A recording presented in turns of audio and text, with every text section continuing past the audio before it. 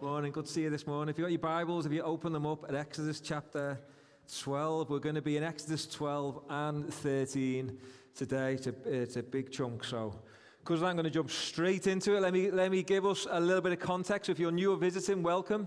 You catch us in the middle of a series, but don't worry, I'll bring you up to scratch.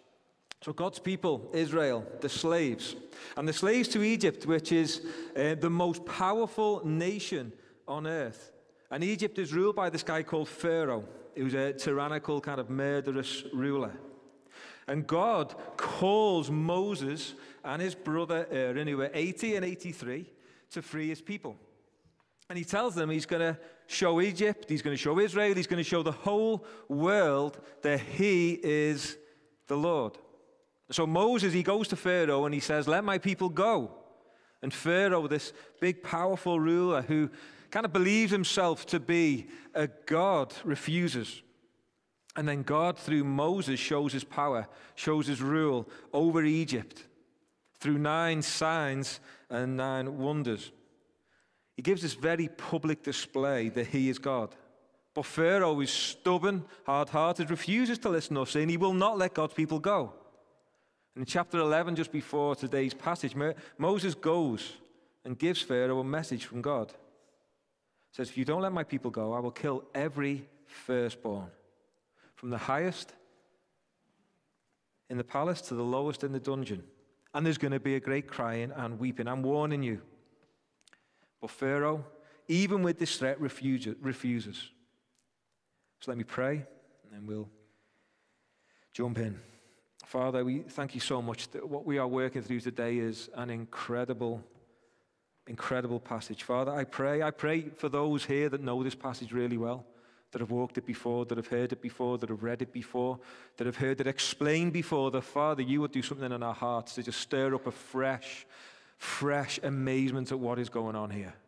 Father, for those that don't know it, I just pray that you would open our eyes, our minds, our ears, and our hearts to the wonder of your word here. Father, for those that don't know you this morning, I pray that this message this morning will be a message of life and peace, an invitation to grace and hope. In Jesus' name, amen. Okay, so we're going to make our way through chapter 12 and into chapter 13. And the first thing I want to look at is the creating of a people. And it's through a set of instructions and what actually happened. So this is going to be focused on verse 1 to 13, and we'll be jumping in between 21 to 28 as well. But I'm going to put all the verses will be on the screen for you that I work our way through, because we're not going to make it. The first bit will be in a section, but the rest will be going between. So just to help us along, I've got all the verses up on the screen. So verse 1 to 2, which says this: "The Lord said to Moses and Aaron in the land of Egypt, 'This month shall be for you the beginning of months. It shall be the first month of the year for you.'" So what's being said here right at the start is God's saying, I'm doing something new. That's what he's doing. I'm doing something new. It's a new beginning. It's the first month. This is new creation language. He's saying there's a new people being formed here. Look what I'm doing. And then we get to verse 3 to 5. "Tell all the congregation of Israel that on the 10th day of this month, every man shall take a lamb according to their father's houses, a lamb for a household. And if the household is too small for a lamb, then he and his nearest neighbor shall take according to the number of persons. According to what each can eat, you shall make your count for the lamb. Your lamb shall be without blemish, a male, a year old. You may take it from the sheep or from the goats." Sorry, I'm going to jump over to this. That's it, yeah, thank you. So basically, this is a specific set of instructions. Every house, every person, everyone associated with a house needs covering. Everyone needs to ask the question, am I covered? And everyone is to take a lamb or a goat which is unblemished. And what unblemished means, it's perfect, it's pure, it's complete. And what's really interesting is that to take the lamb on the 10th, and then to take it into the house till the 14th. So this little lamb will be in the house, will be amongst the people, will be around the family. This little lamb will be up close and personal with him, with the family. They would feed this lamb. They would care for the lamb. They would probably play with the lamb. They would, in a way, identify with the lamb. It almost became a part of the family.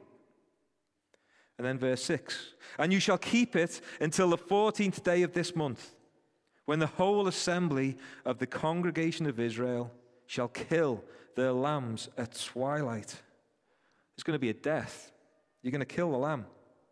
So what would happen is the father within the house, he would take the lamb, he would keep it still, he would hold it up, he would pull the head back to the side, and he would slit the lamb's throat.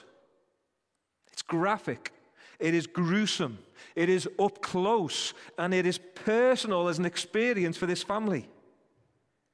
But then the blood of the lamb has a purpose, verse 7. Then they shall take some of the blood and put it on the two doorposts and the lintel of the houses in which they eat it. You see, the blood itself has a purpose. In verse 22, which is up on the screen as well, Moses tells them to take a hyssop. That's like a plant which has like little branches on it, so you could use it like a paintbrush. And they're to put the blood on the lintel across the top above the door, and they're to put the blood on the two posts at the sides. You've got it on the top and the two posts. The blood is to cover the house. Verse 8, they shall eat the flesh that night, roasted on the fire, with unleavened bread and bitter herbs they shall eat it. Do not eat any of it raw or boiled in water, but roasted, its head with its legs and its inner parts. And you shall let none of it remain until the morning. Anything that remains until the morning, you shall burn. They're to eat. They're to consume it all. As a meal together, the bitter herbs, I think, are to do with the reminder of how they were rescued from bitter slavery in Egypt. In verse 21, a little bit further on, Moses actually said, you're not to go out. You're not to go out. You're to stay under the protection of the blood. It is dangerous not to be under the protection of the blood. And the manner that they eat it, it showed the manner of their leaving. They were to eat it in haste. The bread was to be unleavened. Leaven takes time. Verse 11, it says this, in this manner you shall eat it, with your belt fastened, your sandals on your feet, and your staff in your hand, and you shall eat it in haste. It is the Lord's Passover. Even what they were wearing was described in the manner of their leaving. The belt to be fastened, the sandals on their staff. They were ready to go. They were a people on the move. They were a people ready to move forward with God. And then verse 12 to 13, we get the reason. For I will pass through the land of Egypt that night, and I will strike all the firstborn in the land of Egypt, both man and beast. And on all the gods of Egypt I will execute judgment. I am the Lord. The blood shall be a sign for you on the houses where you are. And when I see the blood, I will pass over you. And no plague will befall you to destroy you when I strike the land of Egypt. Remember what we've been saying since the beginning. God is revealing himself as God. He's revealing himself over and above all of these so-called Egyptian gods. And God is revealing himself as he moves forward in judgments. And the judgment is a judgment of death because of sin. He's going to send the destroyer, is what it says in verse 23, to kill all the firstborn, young and old, at every stage of life. I think we missed that. Every stage of life, man and beast. What's really interesting, as we read this, that up to this point, the Israelites were just assuming a protection because of what God had done and what God had said. So in one sense, the previous signs and wonders, those previous plagues that God had done, God's people had looked on. They'd observed from the safety of Goshen, where they lived. They'd kind of been watching it almost from afar. And there seems to be this distinction between them and Egypt. But now we get to this 10th plague, and they too need protecting. This 10th plague is a judgment against all of humanity. See what God is saying as we move through this account? He's saying, you are my people. I will redeem you. I will be with you. But the biggest problem that you have is your sin and my righteous anger at your sin. I am coming to right all wrongs. And that means I'm coming in judgment. You need saving from me, and you need saving from my judgment. And the punishment, the judgment for sin is death. But I've provided a way. There will be another death in your place. I won't take your firstborn. This perfect, unblemished lamb will be your representative, will stand in your place. And that's what he's saying in verse 13. He says, look, I'm giving you a sign. I'm giving you a sign, and the sign's the blood.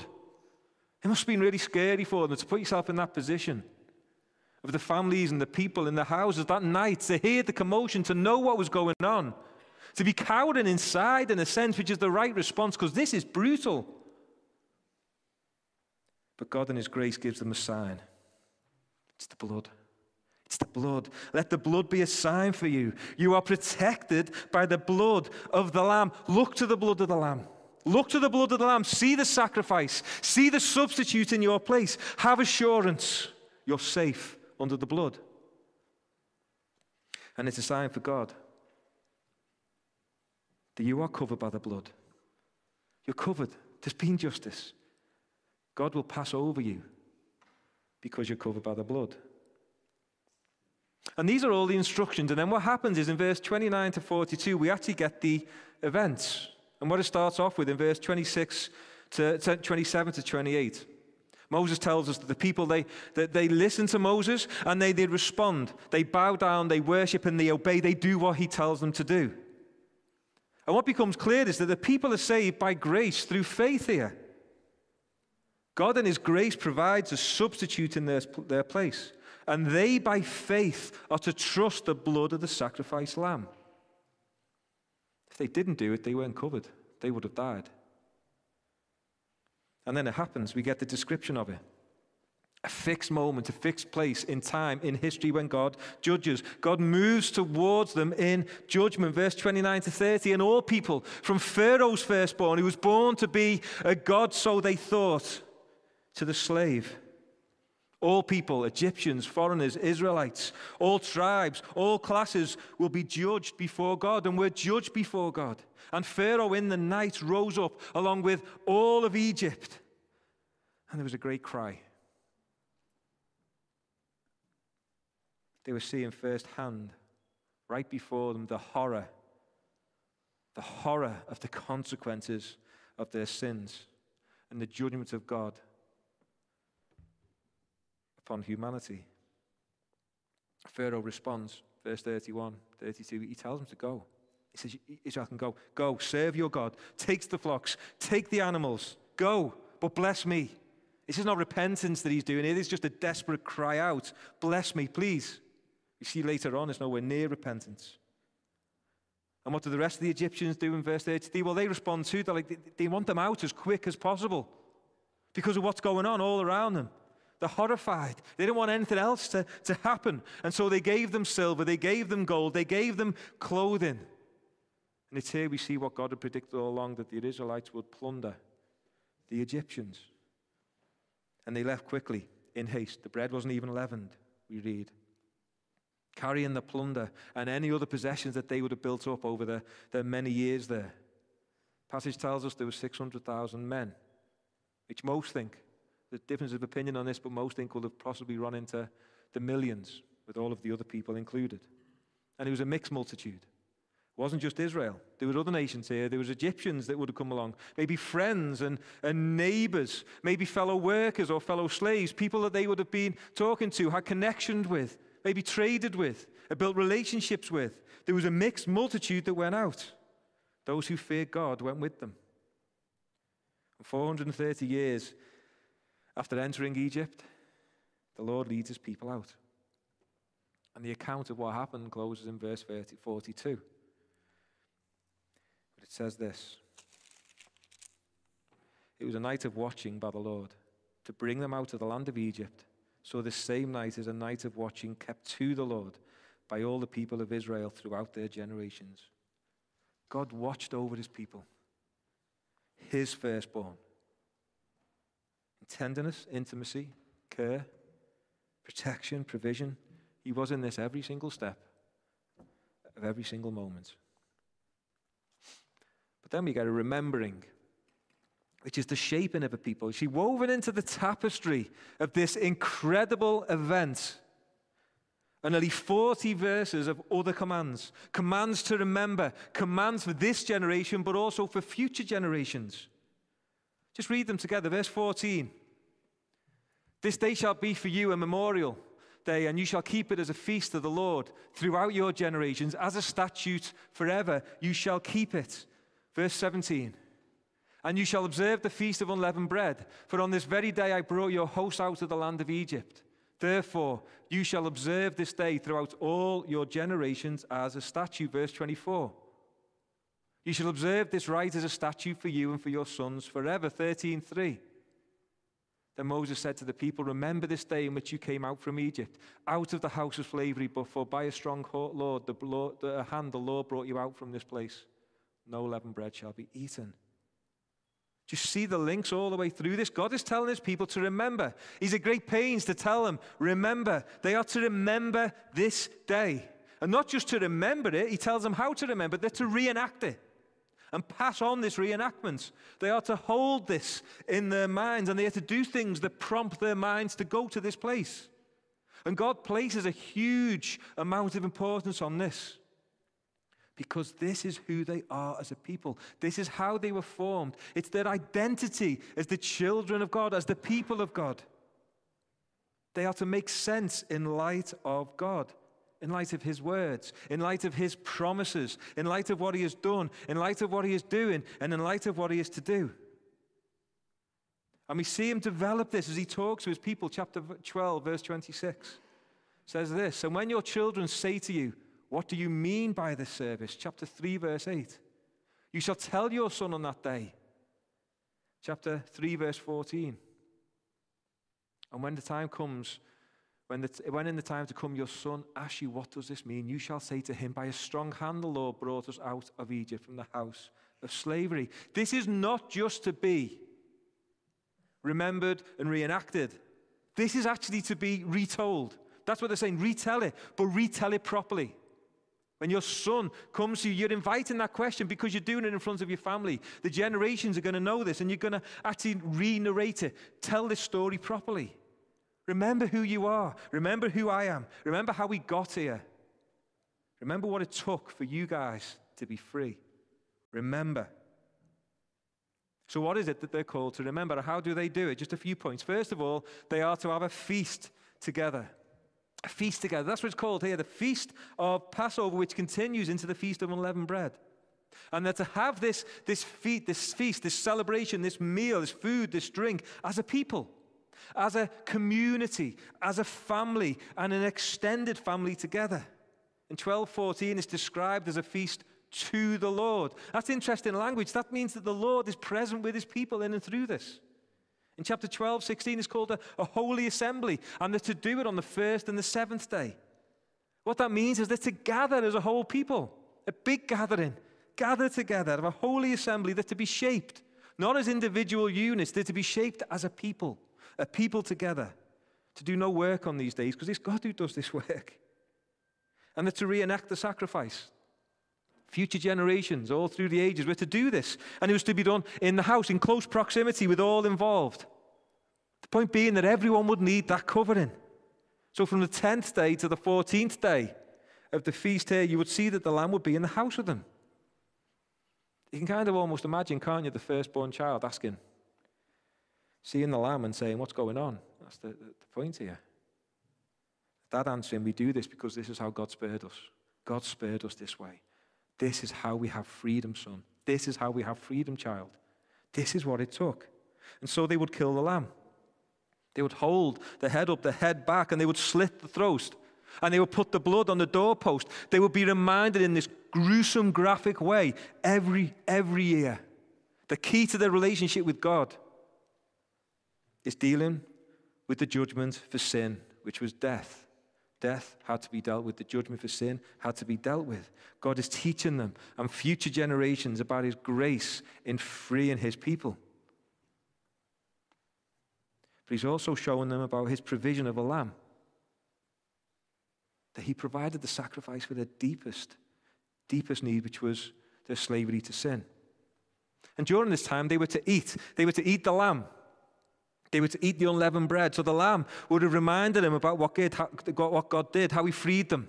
And it was tangible. It would have involved the senses. In the account here, you actually read of body parts, so hand, eye, mouth. They're all mentioned. They're all mentioned about the touching and the movement of it, to use it, to remember. And then they're to ingest it. There's this kind of ingesting of the grace of God and understanding that this grace is part of you. It's not an abstract concept, but we are We are with God. We are in God. God is in us.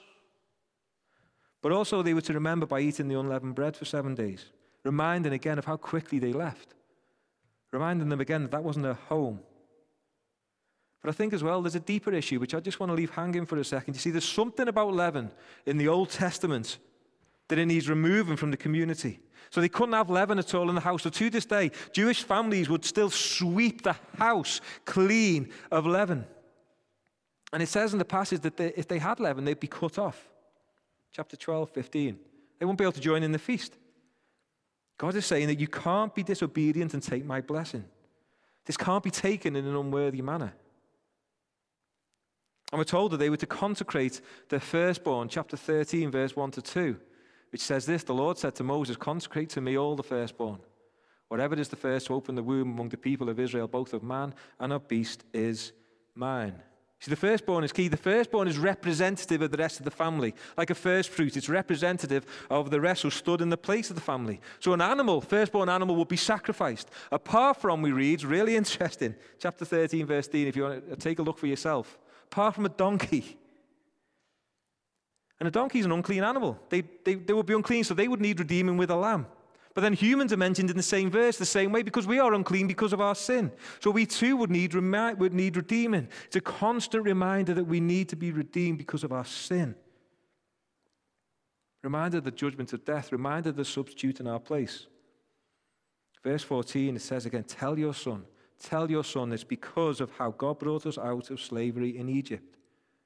What's being said here is that Israel were a people chosen by God. Israel were a people adopted by God, and they were formed by God through this amazing Exodus experience. They were saved by God, from God, to live for God. And God in his grace continues to form them, to remind them by saying, this is who you are. You need to remember this. There's going to be so many competing stories and narratives that are going to want to tear you away from this and tell you about a different story of the world. It's false. They're going to try to reshape you. They're going to try to reform you. They're going to try to distort you. They're going to try to distort my word.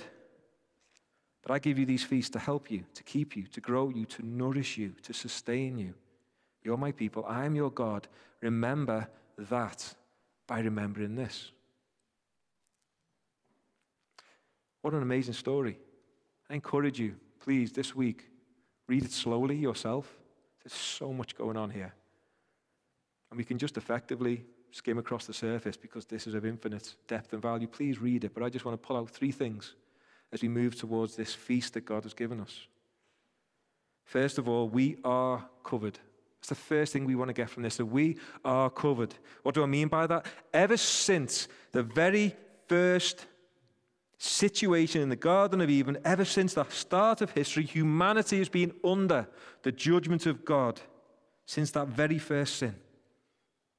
And what's really interesting when you actually look at what was said there, part of the devil's lie in the garden was this: did God really say that? You will not surely die. That's really interesting because part of the devil's first lie is to cast a doubt on the judgment of God. Do you see that? To cast a doubt on the judgment of God. To make us think about it twice. But the Bible is clear. All have sinned. Me, you, all of us. Every person that's ever lived, apart from one, have fallen short of the glory of God. And we are under the judgment of God for our sin. And that judgment, folks, is death. Our sin requires punishment by death. That has been clear right from the start. But God in his grace provides a substitute for our sin. See, folks, that has been clear from the start as well. This is a biblical theme here. God provides a substitute sacrifice for his people. It's all through the Bible from start to finish. First of all, we read about one lamb for one person, Abraham and Isaac. Then we read about a lamb for a household, the Passover here. It gets bigger. Next, we read about a lamb for a nation in the atonement. God is providing a lamb for his people, all pointing to the day when the Lord Jesus Christ came in the fullness of time, as we heard before, stepped into the world. John 1:29. John the Baptist said this: behold the Lamb of God who takes away the sins of the world. Do you see that? God is sending his substitutionary sacrifice for the sins of the world. This all anticipated Jesus. Jesus fulfills all that we are reading here. The day that Jesus Christ makes his triumphal entry into Jerusalem, we read about it in the Gospels, is the very day that those Passover lambs were all being driven in by the shepherds into the city, thousands upon thousands of them. Jesus Christ crucified late afternoon on the eve of the Passover, at twilight, when the lambs would be sacrificed in every household. And so in that same feast of that week, the Father would have been holding the lamb, would have slit the throat of that lamb. The blood would have poured out, and he would have said, God provided a lamb for us. In the same way, in that same week, when the high priest presents the lamb as the atonement for the sins of Israel, and in those same moments, in the same place, Jesus Christ, God's Son, the Passover lamb, hangs on a cross. His sacrificial blood flowing from his hands, flowing from his sides, flowing from his feet. That is a Lamb of God who takes away the sins of the world. The perfect, unblemished Jesus Christ. His perfect life in our place. His substitutionary death switched out for us in our place. He died so that we could live. He appeased the anger, the wrath of God, just wrath, just anger of God at our sin. And our sin is wiped away. No punishment. No punishment. No punishment. Wrath averted because it's been taken by Jesus. And so the God who was against us, that is our biggest problem, folks. We cannot be in right relationship with God because of our sin. He must punish, rightfully, righteously so. And the God who was against us because of our sin now, because he made a way in the Lord Jesus Christ, looks on us and sees his perfect Son, and he is favorable towards us. The Bible tells us that he remembers our sins no more, as far as the east is from the west. And the question that hangs over this today and hangs over this place today that I have to ask, folks, and I really need you to hear this: are you covered? Are you covered? Are you covered? Because if you don't trust the work of the Lord Jesus Christ, you're not covered. You're exposed before God. Everything that you've ever done, everything that you've ever thought, everything that you've ever said, and wrongly desires, the wrong desires that you've had will be judged. You will be held to account for all of those things by a holy, righteous God. The only out of that, folks, is in and through the Lord Jesus Christ. Trust in him. This is a free offer of grace. It's a free offer of life in place of death. He provides the substitute for you if you trust him. It's done. Are you covered? If you're a believer here today, if you believe in the Lord Jesus Christ, folks, be assured. Be assured of your covering. There is assurance that pours out from this passage into our hearts. Let that blood be a sign for you. The blood of the Lord Jesus Christ. The payment has been made. Be assured because of the blood. That means your sins are forgiven. Your sins are forgiven. So the punishment that you deserve, God put upon the Lord Jesus Christ. You don't have to punish yourself anymore.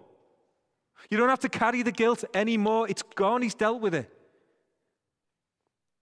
There's no anger. There's no judgment. There's no guilt. There is no shame. In its place is life. You're free.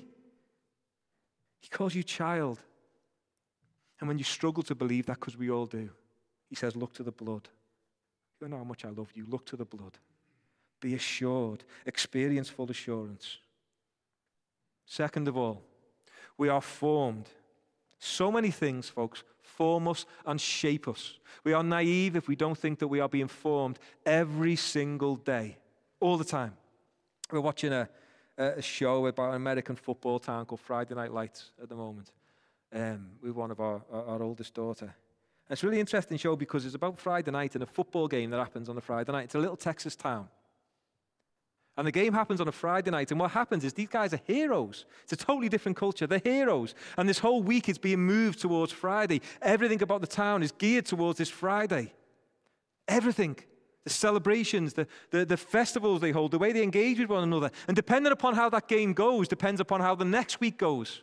And it just pours one to another to another. This whole town determines the lives of these young men.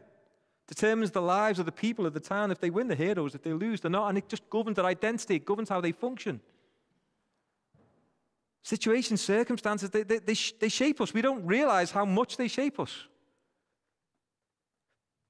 Think through how we even process the wars that are going on.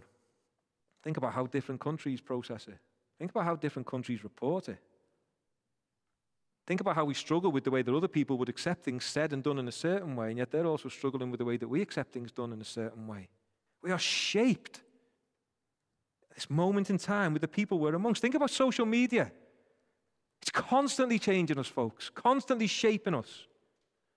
I read this week that outside of school, sometimes, I'm not sure if it was outside of school or inside school, but it said that teen girls can spend 9 hours a day on social media. 9 hours.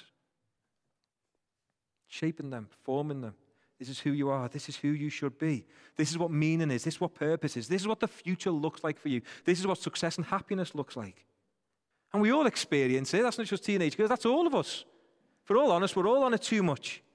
Think about the state of anxiety that everyone's struggling with. Why? Because I can open my phone and get a moment-by-moment report of a war that's happening thousands of miles away. And I will. But God gives us the means to be shaped and to remembered by Him. He moves towards us in our week, and we're to move towards this in our week. He gives us it every time that we gather, a feast, a celebration in communion. So let's just look a little deeper at the depth and context of what is going on here. You see, the Last Supper that we all know was actually the Passover feast, Matthew 26. And when Jesus is talking about the Passover feast, this is what he says. When he's sharing it with his disciples, this Passover feast, he says this: "This is my body broken for you. This is my blood." We recognize those verses, but he's talking about the Passover, and he's putting the Passover onto communion now. And what he's saying is, this feast and everything that it covers, it's actually about me. It's about what I've done for you. And then he gives us a feast to remember. See, in Luke's account of the Last Supper, Jesus breaks the bread. He pours the wine. And in chapter 22, verse 19, he says this: "Do this in remembrance of me." Do you see those echoes of the Passover that are coming out there? Do this in remembrance of me. And in 1 Corinthians chapter 11, and this is Paul speaking, he says this, verse 23 to 26, "For I received from the Lord what I also delivered to you, that the Lord Jesus, on the night when he was betrayed, took bread. And when he had given thanks, he broke it and said, 'This is my body, which is for you. Do this in remembrance of me.' In the same way, he also took the cup after supper, saying, 'This cup is the new covenant in my blood. Do this as often as you drink it in remembrance of me. For as often as you eat this bread and drink this cup, you proclaim the Lord's death until he comes.'" Do you see this? Do this in remembrance of me. Passover is fulfilled in communion. And so we do it together. This whole assembly of God's people here. This family gathering, we do it around a feast. So we eat together, we drink together, we remember what Jesus has done together. We ingest it, so we take it with our hands and we taste it with our mouths and we experience it flowing down our throats into our bodies. Why? Because the grace of God is part of us. God himself lives within us by his Spirit. We receive the blessings of God within us. They are ours. The blessings, all of the blessings that flow from the Lord Jesus Christ's life, death, resurrection, and ascension, they're ours. We live in him. As we take it, we're nourished. We're strengthened by this feast, both physically and spiritually, together as a community, every time that we meet. That's why we do it, folks. Every time we meet, we take this. It's not an add-on. It's not a separate part of the service. It is part of the gathering of God's people to feast on the goodness of God together. We are shaped by, we are formed by, we live by the presence of God, the power of God himself amongst his people. Father, Son, and Holy Spirit that are here. amongst us. Children of God taking this feast to the Lord. And lastly, we are holy. See, the unleavened bread was a symbol of holiness. It was a symbol of purity. It was made of pure wheat. It would have been untouched by leaven, which we sometimes call yeast. It was a reminder to keep away from sin, to keep away from evils, to keep away from idols, to keep away from the ways of Egypt that they've been taken from. And what leaven does, leaven actually grows, it spreads by decay, and it works its way through the dough. And sin too works the same way. Sin works its corrupting influence through a person's life. You see, when the New Testament comments on something from the Old Testament, often, folks, it's the key to understanding what's going on. It helps us to understand what's happening. So Jesus says this in Luke 12:1. Beware of the leaven of the Pharisees, which is hypocrisy. Hypocrisy is a bad thing. It's a sin, is what he's saying here. It's described as leaven. Paul in 1 Corinthians 5 says this, cleanse out the old leaven that you may be a new lump, as you really are unleavened. For Christ, our Passover lamb, has been sacrificed. You see what he's doing here? What is being said is, as believers, we have new life. We're new creations. We have a new beginning. New creations in Christ. Remember chapter 12, verse 1? A new beginning. The power of sin is gone. Our new life is one of holiness, of seeking to walk rightly before God. So we desire and we pursue holiness. That old life is represented by leaven, the sins of hatred and malice and envy and hypocrisy, all of those things. So the question becomes, because we're about to take this, we're about to hold this in our hands, and the question I have for you guys is, what are the sins you're struggling with? What are the sins that maybe you're holding on to? Maybe the sins you're seeking to justify. Are the sins that are actually extending their influence through you, into your mind, into your heart, and actually out to others? Can I remind you again, from God's word, you are a child of God. That is not you. And we're to flee from these things. They're corrupting, they're destructive to you and others. They isolate us. So the influence of sin is isolating. It separates us out from God and his people. And that's not you anymore. They belong to your old life. Leave it behind. So as a community, what we do here is we take communion. We repent, that is, to turn away from those things towards God, and we confess them. And that confession, folks, confession is not for God primarily. We need to hear this. Confession is for us. Confession is liberating. It's a gift and grace of God because he's already freed us from it. He's like, let me take that chain back off. You don't need that. It's a grace of God. Move from them. And if you're struggling, ask God to help. Literally, as you hold this bread and this wine, ask God to help. The same God who came and lived and died for you. Ask him to help. He's the God who liberates and frees and empowers. It's part of his character. That's what we're reading. And as we do it, let us, as a church, and let you guys, as you take this, narrate this properly in your head. He knows. He cares. He acts. The God of grace has provided a substitute. If you believe, you are covered. You are forgiven. You are restored and you are redeemed. So let's together bow down, worship, and respond. So what's going to happen in a second? Some of the connection teams, they're going to come forward. And this bread and this wine is going to go round. I'm not going to go over everything that I've just said. But I would like you to reflect on what's gone on, this passage. Take the time. Don't rush through it. Don't take this bread and just quickly swallow it and move on and just get ready for the singing. That's not what I want you to do here. Take this bread and be reminded. Be reminded of what Jesus has done for you. How much he loves you. The extent to which he went for you. Be reminded that your sins are forgiven. Ask him for help to actually truly believe that your sins are forgiven and gone. Ask for help in walking through those sins if there's something that you're struggling with. Ask, and ask. Come before him. And when you're ready, and when you've taken that time with God, take the bread. If you want to pray together, please pray together. If you want to pray on your own, that's fine too. The guys will play some music as we're doing this. But I'd like you to keep hold of your cup. Keep hold of it. And then the guys will draw us to a close, and Bonnie will lead us through drinking that together as a family, as a celebration, as a feast, together, brothers and sisters, united by that same blood, drinking together, thanking him for what he has done, praising him for his presence amongst us now, and looking ahead to that day when he will come back in victory. If you don't believe here, folks, we ask that you would let this pass. Please, we'd love to speak with you at the end of the service and pray with you. But the Bible says this is for believers, so please let this pass. And we pray as the guys come in, if you can start giving that out. Thank you. Father, I thank you for your goodness and grace. Father, I thank you for Jesus. Father, it's passages like this whereby we realize what you have done for us, the extent to which you went for us.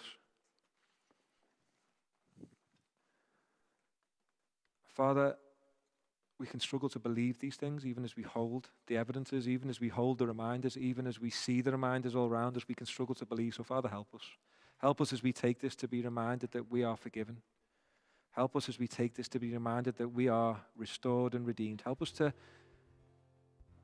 believe as we take this that we don't have to give in to sin this week, that we don't have to give in to sin tomorrow, that we don't have to give in to sin today, that we don't have to be bowed down and weighed under the guilt that just seems to knock us down and move us back towards the same sin that we're carrying the guilt for, that sin is being paid for, the guilt is gone, and you give us the power to walk through that. Father, help us. Father, I pray this time would not be a time of feeling low or feeling heavy, but Father, this will be a time of feeling liberated.